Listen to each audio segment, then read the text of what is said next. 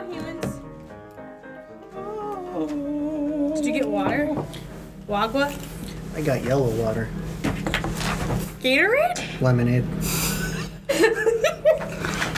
Mine tastes like yellow. You can say that in 2023, but if you were to say that in 1053 BCE, then, well, you might just have some bad river water. It's true. Or you might have a particular deposit of minerals in your water that gives you some kind of spiritual eminence because it's, I don't know.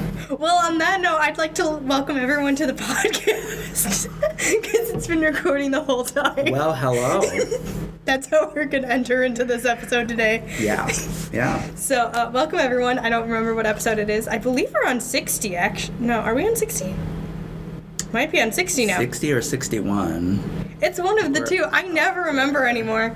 I don't make it on myself to count because, Yeah.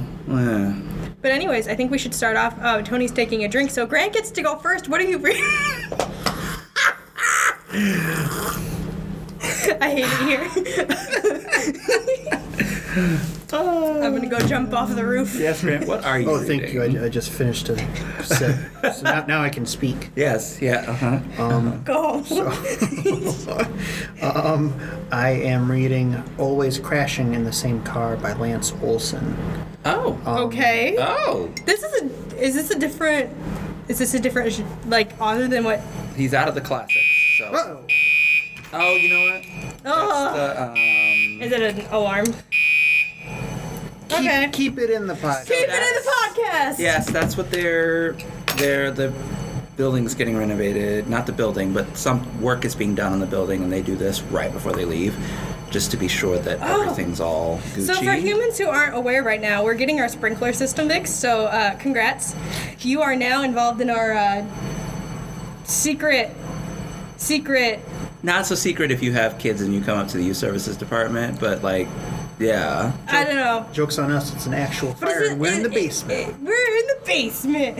So is Lance Olson like a different author than what Grant normally goes for? No, I've read a book from him before. Okay, so what's this one about, and what is it? Yes, so this one follows David Bowie. David Bowie? I'm sorry. What? It follows David Bowie in the last 6 months of his life. Okay. What happened in the last 6 months of his life? Granted, I don't... He was dying of cancer. Oh, right. Okay. Yeah. You have to realize I don't know a lot about Okay. pop culture, even though I like to say I do. So David Bowie is the protagonist of this novel. Yeah. Interesting. Okay. So Does he go to Fairyland? No. Does he go to therapy? Okay, so the last book of Lance Olson's that I read, Dream Lives of Debris, which I mentioned briefly on the podcast. Right. Similar to that one, this is a very fragmented novel where you're... This is very you. Like, from paragraph to paragraph, you're jumping, decades and stuff as he's... as David Bowie is reflecting on his life and career. As and he does. His regrets and all that stuff. And it definitely fits with, somebody who changed their persona so frequently. You're jumping into... He really did change his persona a lot. No, and I mean, he's kind of my favorite artist ever, so that's a reason why I'm reading going to this. get you the... So it was good. I was probably going to enjoy it either way, but it is a very good book. Sorry. the desire for lemonade is intensifying by the second. Okay. So, who's the author again? Remind me. Lance Olson. Lance Olson. Is that Olson spelled Olsen? Yes, it is. Oh, all right. I guess it would help if you knew, about him or his music, but... Like Bowie? Okay. You don't have to. Okay. All I know is Labyrinth, and that's it. I'm sorry. No, I think I know a few songs, but I'm just... Yeah, I don't think Labyrinth has been mentioned yet, but who knows? It might be in the future. Hey, Tony, what are you reading? I have to go last because I have a segue, so... Other than this body text message. I can tell you're really interested in this text message. No, I was actually looking things up on Goodreads, but then, Anyway. What am I reading? So, I am actually still reading the sequel... Wait, what? No, No, not keep the going. text. The sequel to He Who Fights with Monsters. Okay. So I was told something recently about that series, which actually makes it easier to read it than... Okay. Because when I first started the second book, I was kind of like, all right. Oh, it stopped. It's continuing. Because the first book ends. Right. And you kind of know that it's going to end around that point because of the way that, there's a whole battle scene and all that kind of stuff. Right. But it doesn't end in terms of, tying up all the little knots. Okay. But it doesn't not tie things up, if that makes sense. It's not a traditional novel ending. And I was like, well, it's self-published, so maybe that's, my only tiny little knock against it. But it was such a good book and such a fun read that I was like, I don't even care. Let's go. So I entered into book 2, and it, feels like it just keeps going. And I was like, I'm sorry, wait, what? Mm-hmm. But it's still enjoyable. So I was feeling kind of weird about it until I was told that, the first 3 books are kind of one book split across 3 books. Oh, and that makes it a little bit more 3 books are the same way, and you actually move locations. And then the next set of 3 books are you move locations and again. And so that's sort of how the series is structured, which is a really old-fashioned kind of Victorian way of doing things, which Sounds I love, because traditional publishing would never allow something like that. So I love that self-publishing allows even just a formal, a format change for readers who, can handle it. And like I said, the first book was so good that I literally did not care that the ending just kind of stopped. And it was just a hard stop. Yeah, it was it wasn't a hard, it was aggressive, then I'd have been like, you got the cliffhanger and you were like, well, okay, I gotta keep going. It wasn't even a cliffhanger. That's the thing. It didn't leave you off going, oh, I want more, unless you just really love the characters in the world. And so I did. And so I was like, all right, yeah, I'm gonna read book 2. And then you start book 2 and it doesn't start. It's not revving up to anything. It's literally just and last time on The Big Bang Theory. And on the last episode of Glee, and this is what you missed on Glee. Here it is. So it's great that I know that was intentional, because now it's just oh, okay, cool.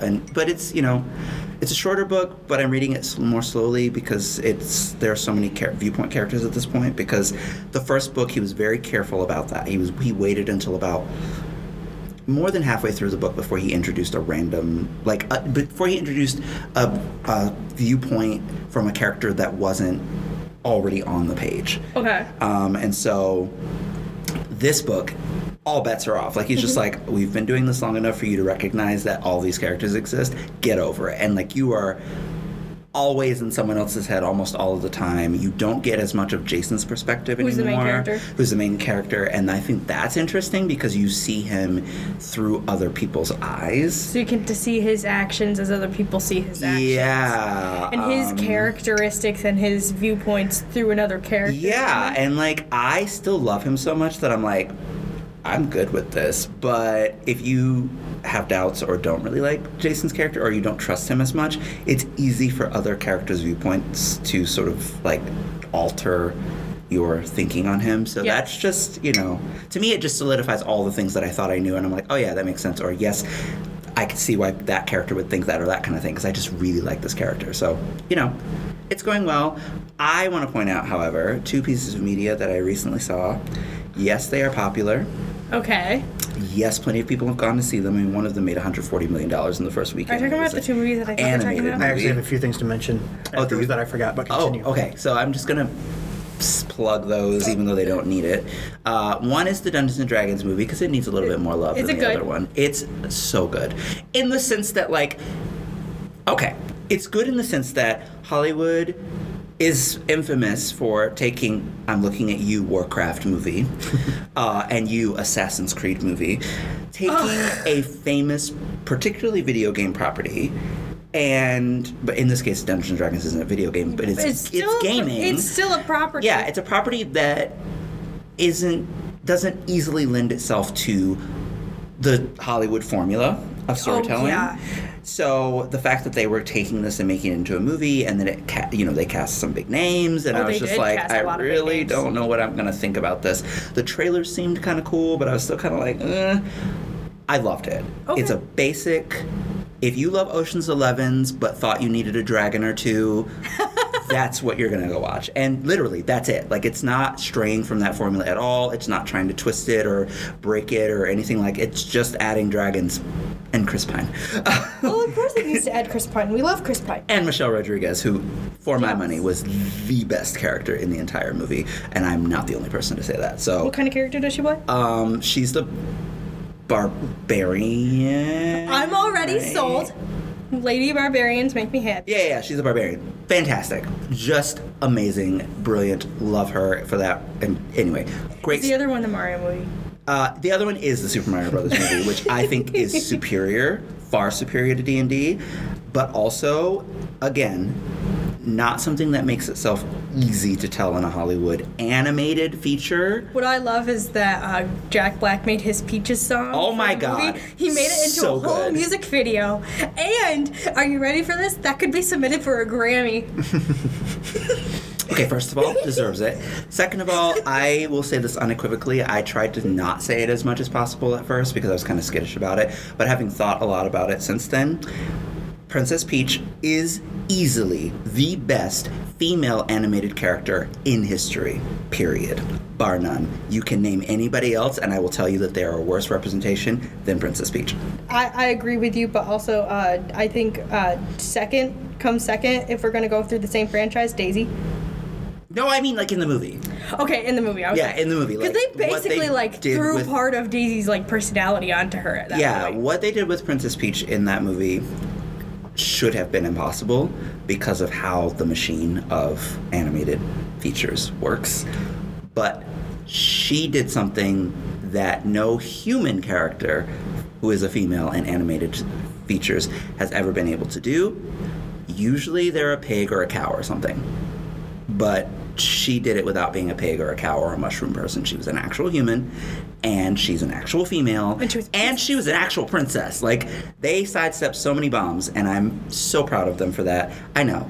I'm hyping Hollywood. I literally love asked that my parents movie. we should go see that movie this weekend. So You really should. So this is me telling all you people who haven't done it yet, do it, because it's so good and so worth it. So anyway, I'm going to talk about what I'm playing when we get to the topic. Because Yeah, that's where I was going to segue. So, anyway.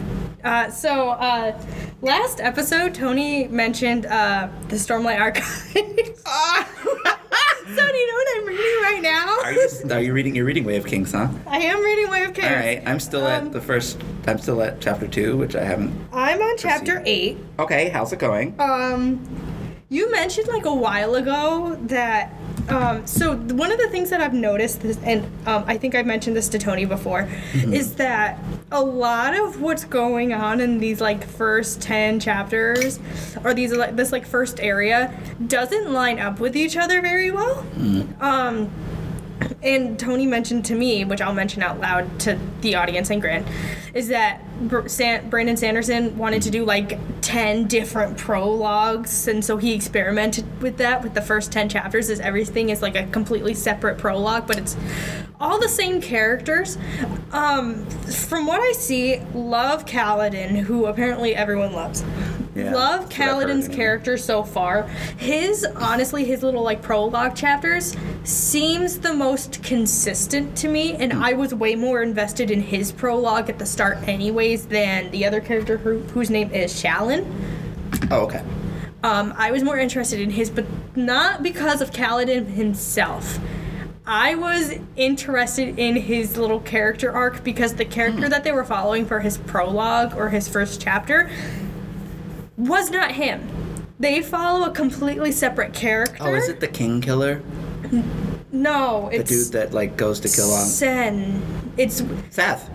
no. Oh, it's not Seth. No. Oh. So there's Seth, who's at the beginning of the whole entire thing, and then there's later on one of the extra chapter areas is basically spoiler alerts, but he's one of the characters.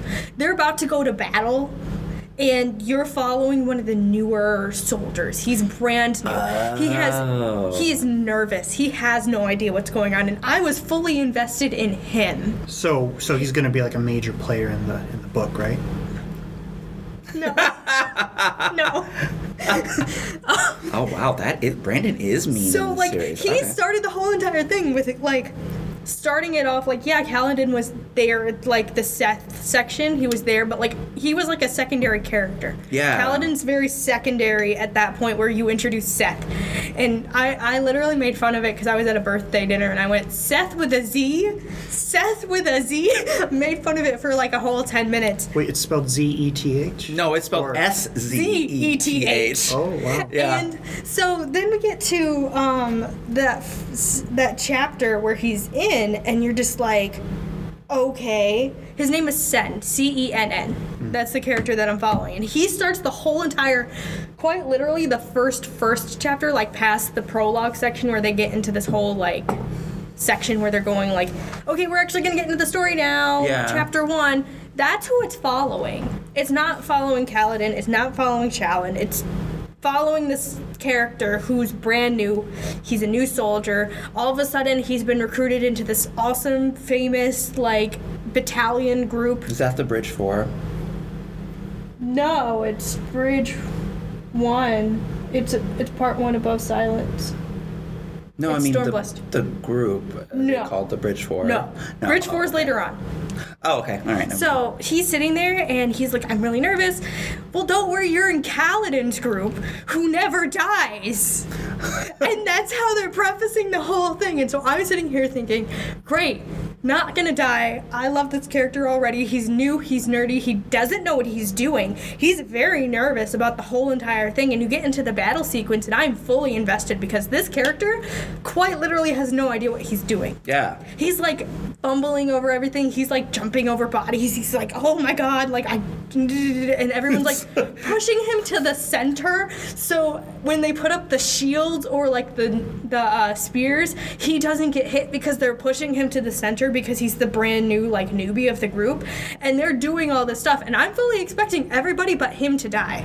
Like, that is what I'm sitting there doing. I'm fully expecting all of this to happen. Because that's the typical what you would do for that kind of character. Because everyone would die. But oddly him, enough, and he has this is giving me, and this is part of my segue into the next section. It's giving me Final Fantasy XII vibes, where the character Vaughn in Final Fantasy XII is basically he's a street rat. He doesn't know what he's doing. All of a sudden, he jumps into. He decides he's going to go steal something from the palace during this whole entire celebration so he can sell it and get money so he can become a hunter and get his hunter's license. That's what this character feels like. That's what Sen feels like at this point. Yeah.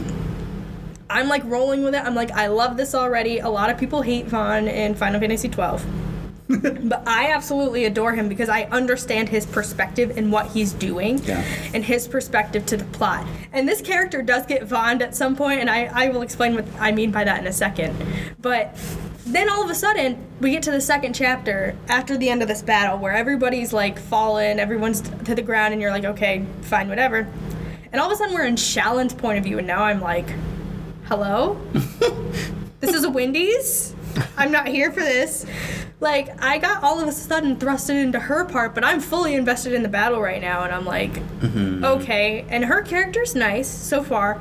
She's growing on me. Yeah. And it's not until so right now I'm on chapter 8, which is her chapter.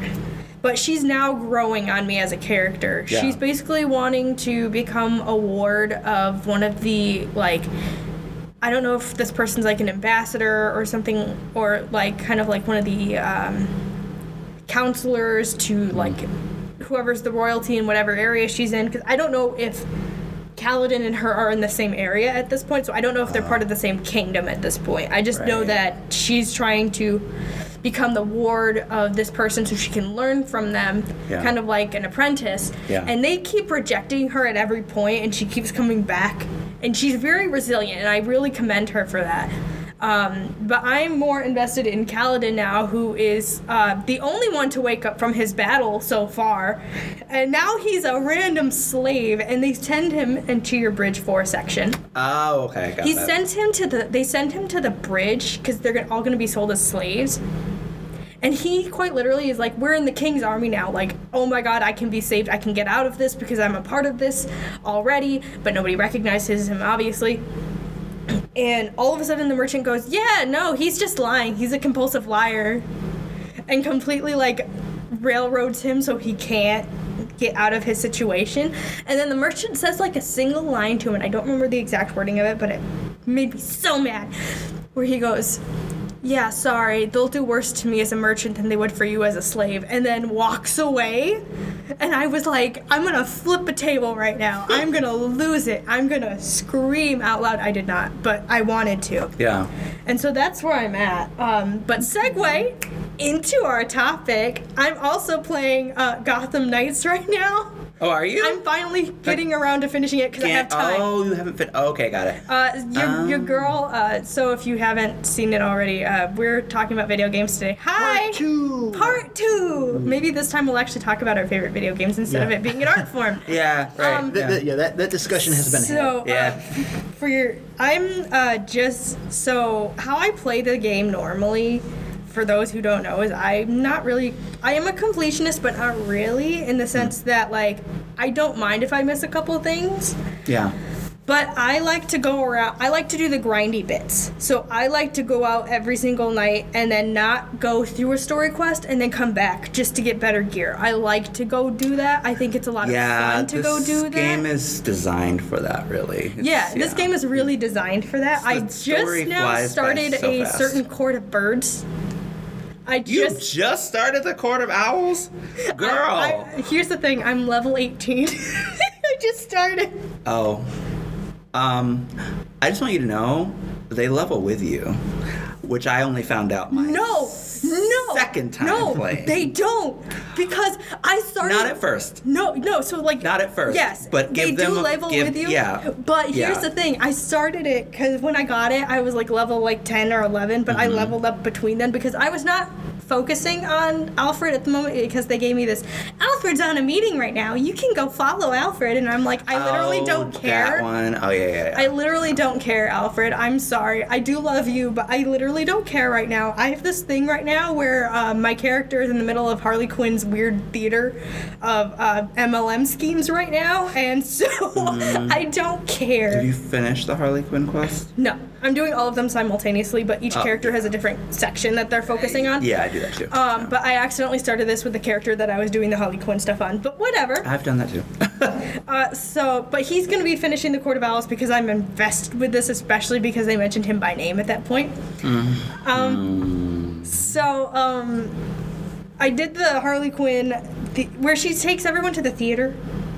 And she's like, I'm going to give you my MLM scheme thing, and then you go to stop her. And I hated that section, by the way. I really shouldn't have gone in there with Nightwing, but I did. Have I done that section with Nightwing?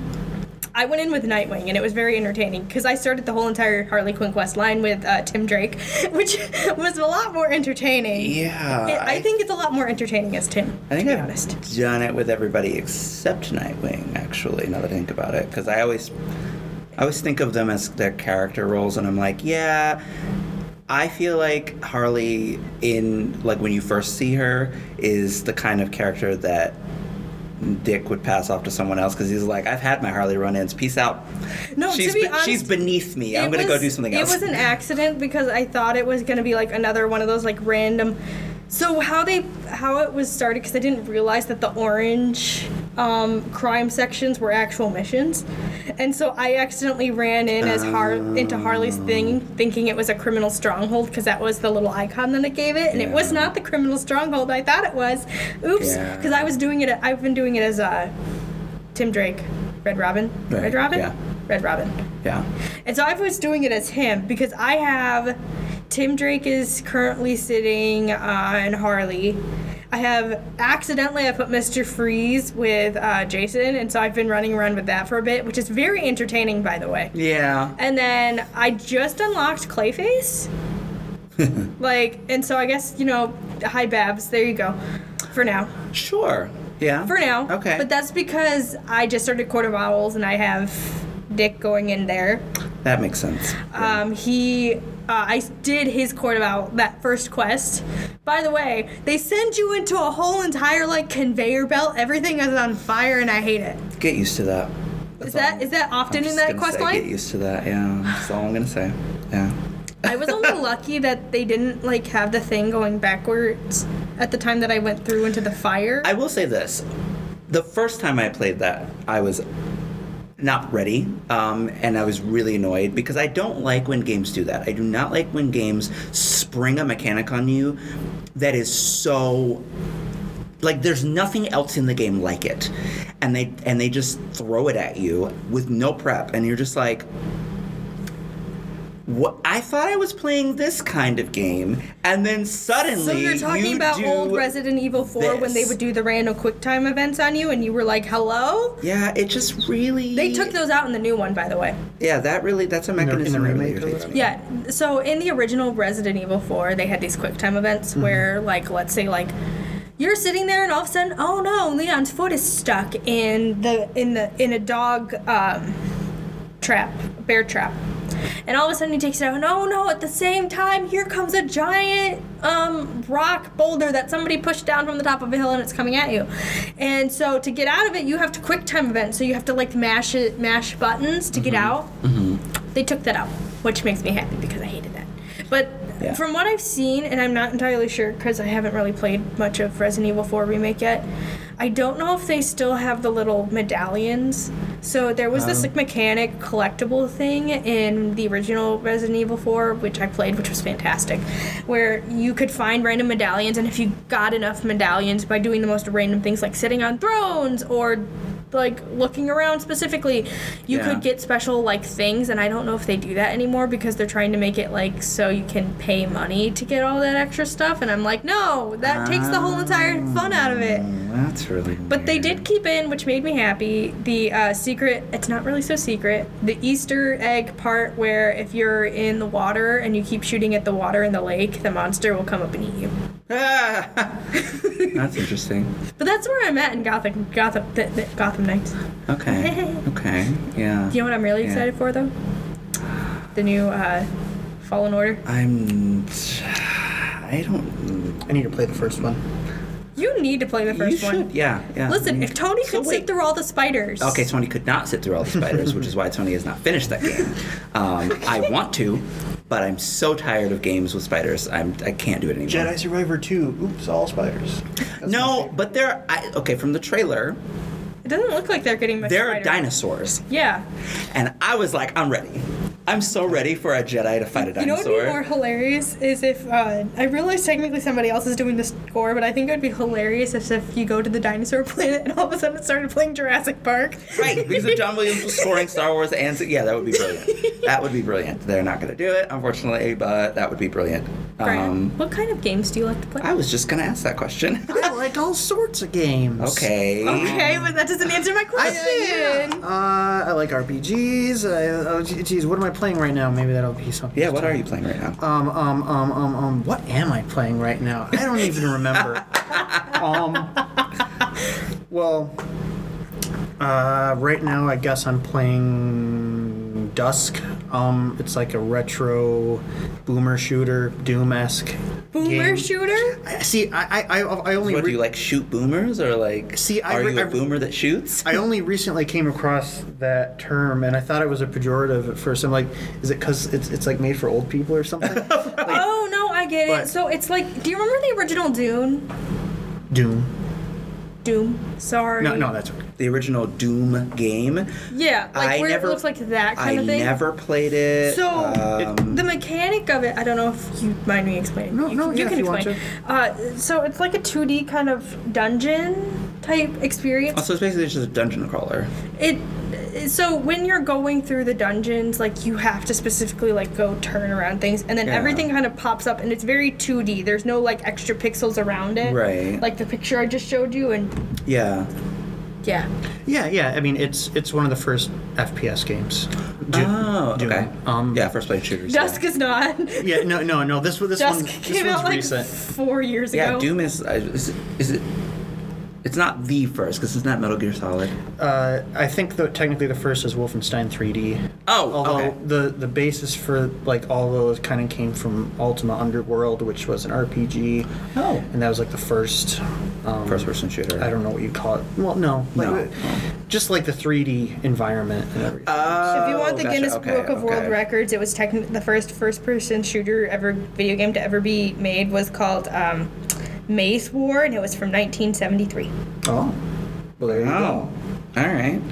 But yeah, Dusk is boomer shooter. Yeah, I was like, does it mean like No. it's made for old people? But yeah, it's just a term for that type of It's game. term for that type of game, and it's probably like Probably because stuff goes boom.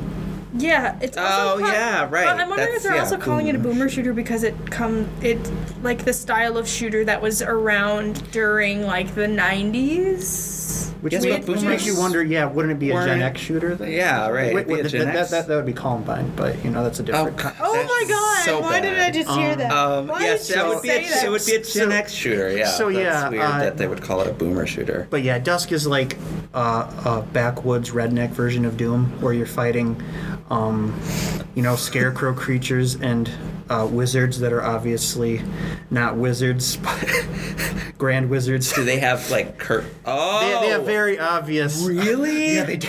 Which is cool because you get to You shoot shoot them. them, right? Yeah. Oh, No, that's why they call it a boomer shooter. It's because it's a 90s-esque Okay. shooter type FPS game. That is literally what it's telling me on the internet. I've just really been into. Doesn't make sense, but that's what it's called. All right.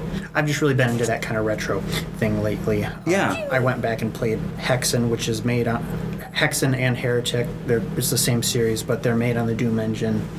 However, it's more of a fantasy setting and a lot more focus on like melee weapons and stuff. That's really good atmosphere. Yeah. Do you have any older games from that time period that you really like, though? Hexen that I just mentioned. Daggerfall. Okay. Arena, the first two Elder Scrolls games are really I was going to say, didn't you say on a recent podcast that Morrowind is your favorite game ever? It Yes. is my favorite game ever. Why? Why? Yeah. That's a good Maybe question. I played it at like just the right time, but Sure. I mean, it has a very different feel from the other Elder Scrolls games or from just other RPGs in general. It has a very alien feel, just the environment that you're in. Because Morrowind is like the homeland of the Dark Elves. Yeah. That's right. It's the Dark Elves. Giant mushroom trees Yep. everywhere. They're kind of big island nation. And they've got spiders on that island, don't they? I don't think. Not until Skyrim. The only spiders in Morrowind are like these dwarven robot spiders, but you should. Oh, yeah. No, Those are, Dwarven robot spiders are no, you don't see them until deal like with those. Skyrim. Like Skyrim, they're in there, but that's because Skyrim specifically has spiders as one of their like main normal enemies. Well, Skyrim's everywhere. I mean, it has. Yeah. Okay. So, okay. That's interesting. Okay. Yeah, anyway. Yeah, and so like the Empire, who has a much stronger presence than the other ones, they're Yes. more of like a colonial. There's more of a colonial vibe going on, where they're infringing upon. So they're colonizing at this point. Pretty much, yes. Right, but they haven't had enough power to really sort of take over. Morrowind even though that completely. they're part of the Empire, there's a very specific culture on this. Doesn't the eruption of Red Mountain come after Morrowind? This does, and I have a little beef with that because it kind of invalidates everything you do in Morrowind. But I didn't write the book, so Because like Morrowind happens, and then I'm just getting into lore. How does it invalidate it? That's Well, what I get because. No, go. Yeah, it just doesn't make sense to me because you're like the chosen one of you're the Nerevarine who is yada yada yada. You're the resurrected spirit of Nerevar who is the whole thing, the fifth house. Blah blah blah blah. You're a god, essentially. The only actual gods that you come into contact in Morrowind turn out to be fake gods, and that's Yeah. another interesting part. That's of the world. fascinating. How they're mortals that basically built themselves up to be gods. Yeah, no. So it's kind of like the Talos effect, where like they Very have like interesting. they like in Skyrim they talk about like how Talos was kind of like a human at one point and built himself up, and now all of a That's sudden right. he becomes Yeah, a there's god. Talos who joins the canon. Which- Yeah. All of a sudden he joins the canon, and then all the elves are like, no, and they're very supremacist about the fact that these people this guy who came in and killed a whole bunch of elves, by the way, like came up and now he's been added into the canon, which is kind of interesting, but that's a whole other. Okay, so Yeah. then Red Mountain explodes. Yeah, that happens in. The first time it was mentioned, I believe, was in The Infernal City, which was a book that came out before Skyrim, Okay. which I'm not a huge fan of. Not only because of that, just because I didn't think it was very good. Oh, the book. Yeah. But yeah, the only problem I have with that is because like It was if this- 668 is when The it year- arose. the year? Okay. Yeah, 1E Alright. 688. Okay. Anyways, I'm just like, why would an all-powerful, God set you upon this quest, only knowing that in a few hundred years everything would be wiped away? But I don't know. Okay. I'm not a master on the Elder Scrolls lore. Yeah, me neither. But But I think at that really point, delved I into think more. That's by the interesting, time though. Yeah, Skyrim yeah. comes around, we are in 4E. So you have to So the first era is when Red Mountain erupts, and I don't remember when Morrowind happens. Well, Grant says it happens prior to the eruption of Red Mountain. Yeah, it happens before Oblivion and Skyrim. I can't remember the exact. Because the main villain in Morrowind is trying to rebuild Numidium, which was a plot point in Daggerfall. So I'm not sure the time gap. But Sure. yeah, the game goes out of its way to kind of make you feel unwelcome in this place. Just in kind of the harshness at first of, you have to slowly build up your Right. power. Yeah. And just like the populace is very unwelcoming. Like they make it known that you're an outsider and stuff. And I don't know, it's just a very unique Yeah. location and vibe. And Yeah. Your girl is Googling when. Yeah, that's what I was hoping occurs. for with Witcher 2. So, okay, I bought the entire Witcher trilogy. Well, not trilogy, I bought 2 and 3 because 1 is in limbo somehow. I don't know, it's really weird. So, you can't buy 1 for any of the new systems, and you have to have had it for one of the old systems. But, Red Mountain erupts before Morrowind. I mean, is it the eruption that wipes out? I don't think it's the eruption that wipes out, pretty much makes the entire island uninhabitable. Which then, because in Skyrim there's the Solstein. there's Solstein and there's like the refugees in the refugees Windhelm? in Windhelm. Yes, that's what I was trying to think of. So this is part of like why the lore gets really like funky, because like it has it listed as 1688 in the Skyrim, like Wikipedia for like when the Red Mountain erupts, but Morrowind takes place in like the third era, which by that point makes a lot like no sense because they're clearly really thriving in Morrowind. Well, it's 2 eras later. Yeah, so maybe. you could- I don't know the severity of the first eruption. I don't. Anyways. Yeah, no, all right. I've never... All I know is that Okay. according to ESO, which is the Elder Scrolls Online timeline, between the Elder Scrolls Online and Morrowind, it's like 742 years. And then between Elder Scrolls Online and Oblivion, it's 748 years. So by that logic, Morrowind occurs 6 years before Oblivion. Okay. So it occurs in the exact same time frame.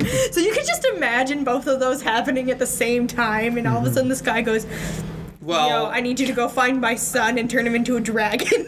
There is an Easter egg in one of the expansion packs. I can't remember which one, but there's like an old guy who's like seeing into the future, and he's seeing like visions of Daedric gates opening and everything. So that's while they were working on Oblivion. so they were really trying to They were kind of push- hinting towards that. Oh, yeah. Huh. I've never played Morrowind. I have not yet. It's. I will admit. I'll be the first to admit it's kind of janky, Well, but you just kind of have but to that's embrace the jank. If you've Yeah. ever played Oblivion after playing Skyrim, I did. Oblivion is janky. Yes. But it's only because you've played something where they basically they made Skyrim to debug Oblivion. Okay. Which that's my feeling. Maybe they did it to make a great game, but I think they did. I mean, obviously, Skyrim is still 11 years later huge. It's ridiculous that it's been You able to could play it on be a that way. Samsung fridge at this point. Yeah, it's amazing what they've been able to do with that game, and I applaud it. There are people who are like super. Just come out with the sixth one. Yeah, I know. Let people are them annoyed release and cynical about Starfield, it. okay? I'm not They're even releasing- excited for Starfield. I'm not. I really am. either. But they are releasing Starfield this year. They have a date. It's in August. I'm excited or to see September. how well it plays up against the Outer Worlds, which is so. That's Obsidian, right? So Obsidian, who created the first Fallout, like the first 2.5 Fallouts, and by me saying 2.5, I mean the first 2 and then New Vegas. 3 and 4 specifically, but that's the products for context. Obsidian, at the time I think they were Black Isle, but both of the, it's interchangeable at this point between the two of them. New Vegas, so they made 3, and then Obsidian was going into, I think they were going to bankruptcy at that point. Oh. They were exiting the building at this point. They had sold their IP to Bethesda. People were happy with 3. I still think 3 is okay. I think the story could be longer, but whatever. And they were like, hey, can we have one more rodeo with the Fallout universe? And they were like, yeah, sure, fine, whatever. And they gave them 12 months or something to come up with something, and that's where we get Fallout New Vegas, which, ironically enough, is a lot more entertaining and fun than 3. But, whatever. I will brag, back when it came out, I always said that was my favorite, and my friends made fun of me because they thought the third one was the best. And now that's the main... No! Now the popular opinion is that New Vegas I is played 3 first. I got bored, and then I played New Vegas, and I had a blast. Mm-hmm. I got bored with 3 very, very quickly. I quit 3. 3 is more like...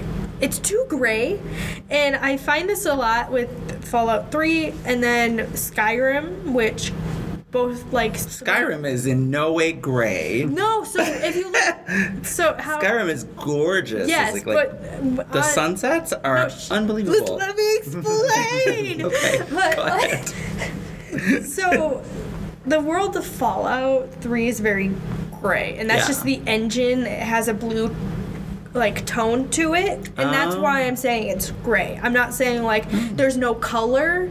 It's that there's a gray film over it, kind of. Well, in Fallout 3 it's more green, but it's gray.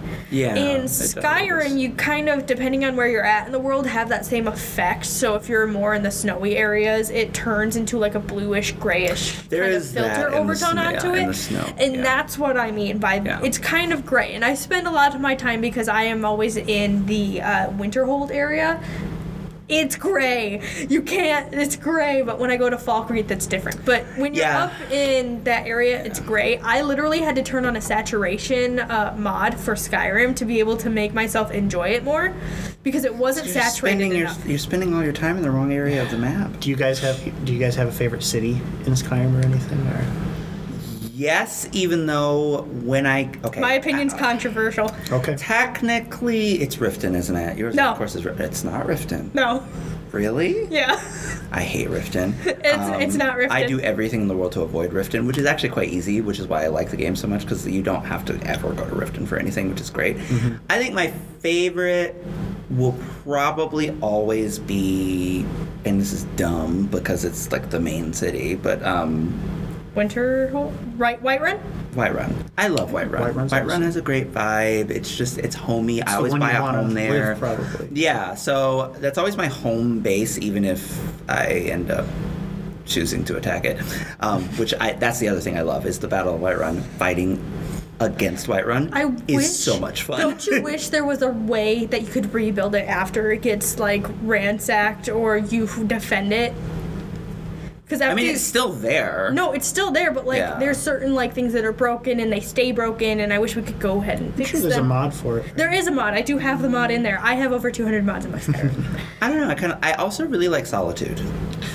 Which one's Solitude? The capital.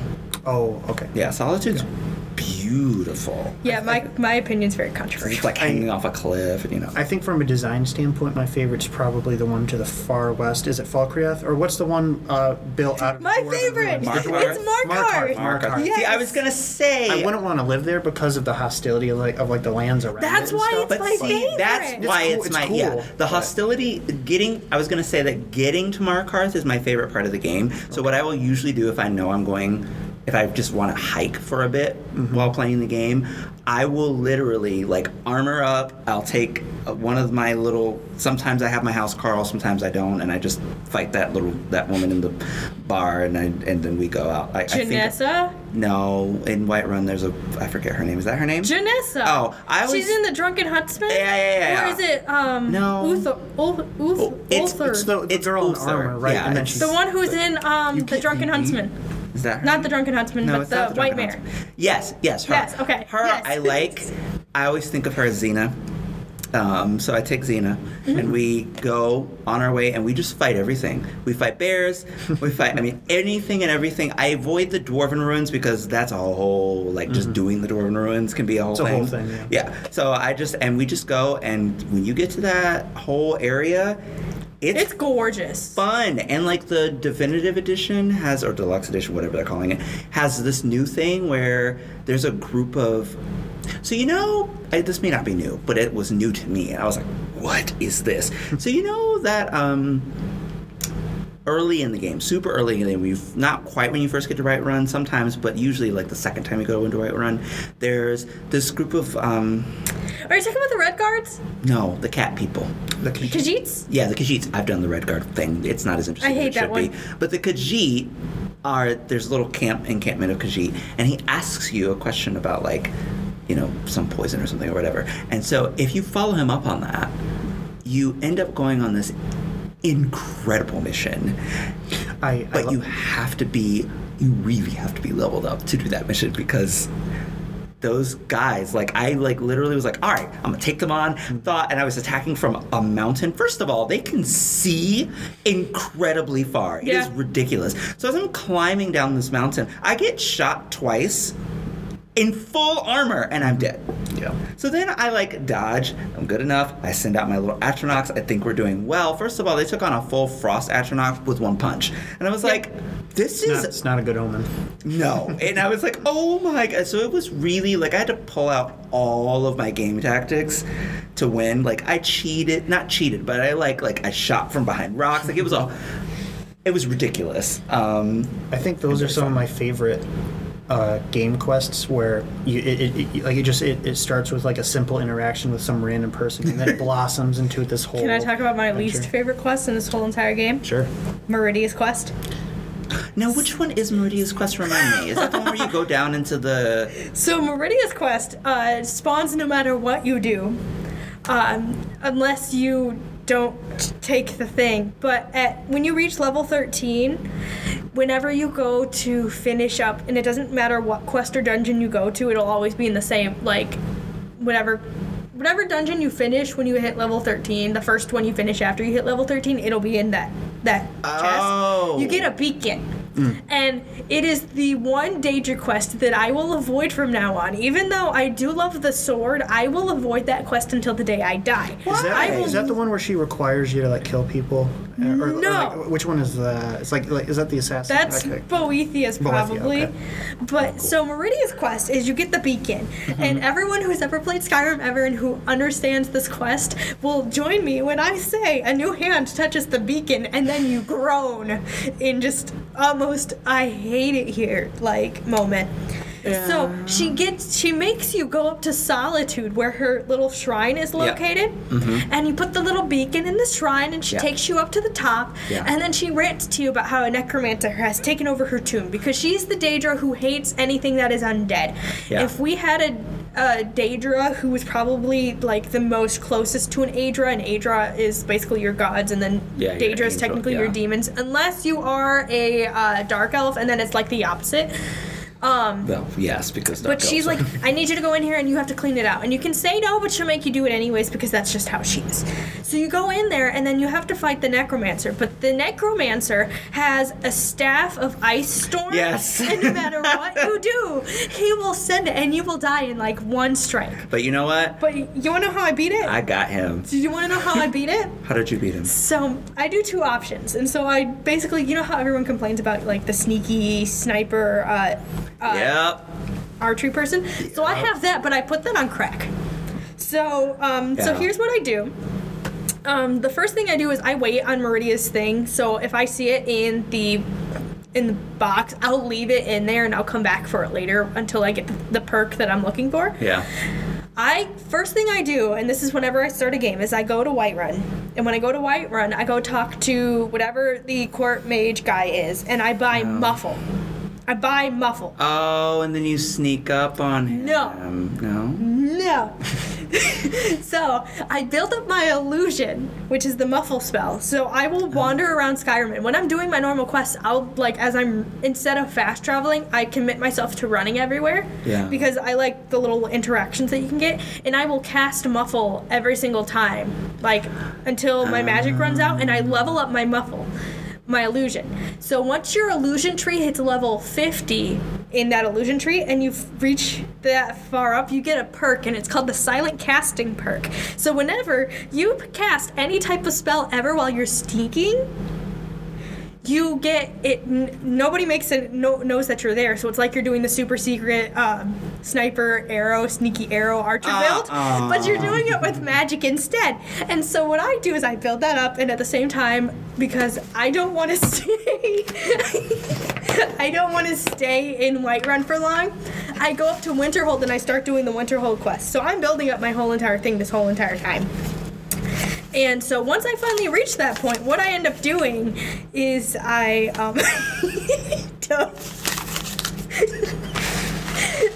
end up doing is I get it up there, I level up enough so I have Firebolt and Fury. And so what I do is I run myself into the thing, I get the perk, I have Firebolt, I have Fury. And when I get to that point, so I do two things. One, I use the Fury spell on him, and if sometimes it might not work, it just depends on the level that he's at the moment, because Fury is like a leveled perk, spell. So if that doesn't work, I cast Firebolt at him, and then I immediately shut the door and I walk all the way up to the top of the stairs. Yeah. And then I sit there at the top of the stairs, and then he'll go back down, and then I just kind of sneak shot him for a bit until he's low enough. Yeah. And then once he's finally, so he comes up with a second form after you beat him the first time, which is a more ghostly form, but he doesn't have the ice storm on him, and then I will come out. Then you can, yeah. And usually this means I have to control my character's companion, because I always have a little pack mule with me, and most of the time it's either Mercurio from Riften, or a lot of times it's, who do I normally take around with me right now? I don't remember their name. Oh, Volstagg from Markarth. He is a one-handed mace guy, and I take him around.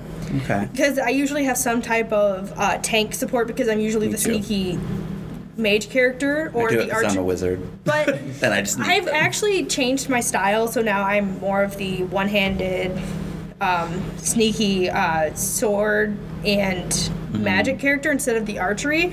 And the only archery I have is I level up my conjuration and I get conjured bow, so I don't have to carry a bow around. And that's how I beat him, and that's like my least favorite quest, but I have it down to a science now. You know what I did? I resurrected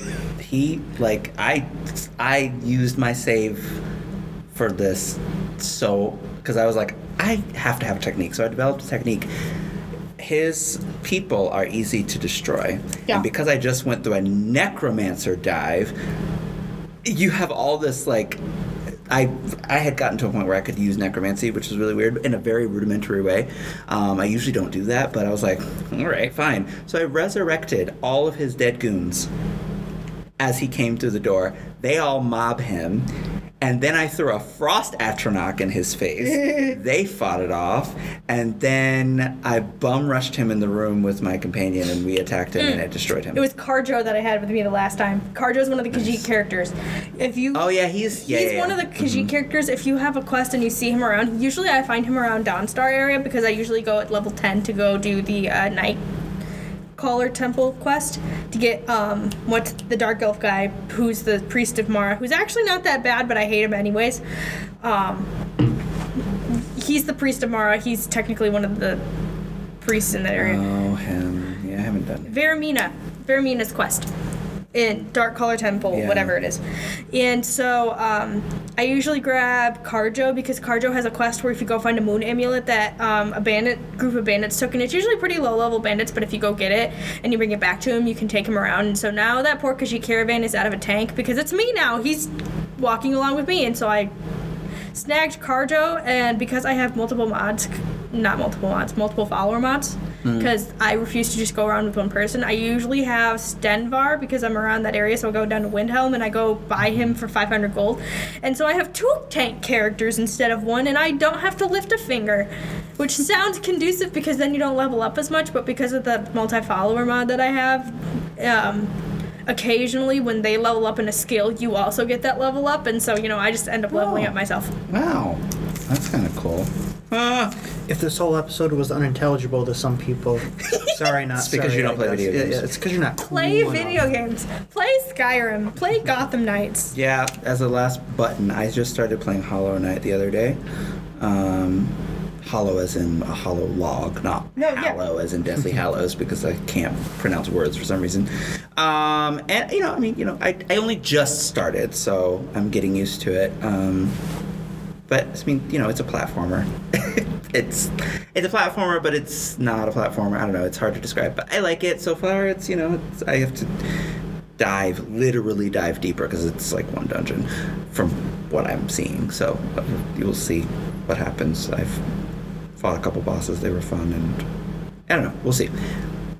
Anyway. I saw that you have a thing, and I saw you laugh at it. Yeah, the first one I discarded because I don't know any of those people on there, and there's 3 people, and I'm like, this is dumb. And they're not people that anyone would know, so I'm like, why? It looks like my Father, handwriting, the so I Son. probably know who it is. What? With the Father, the Spirit.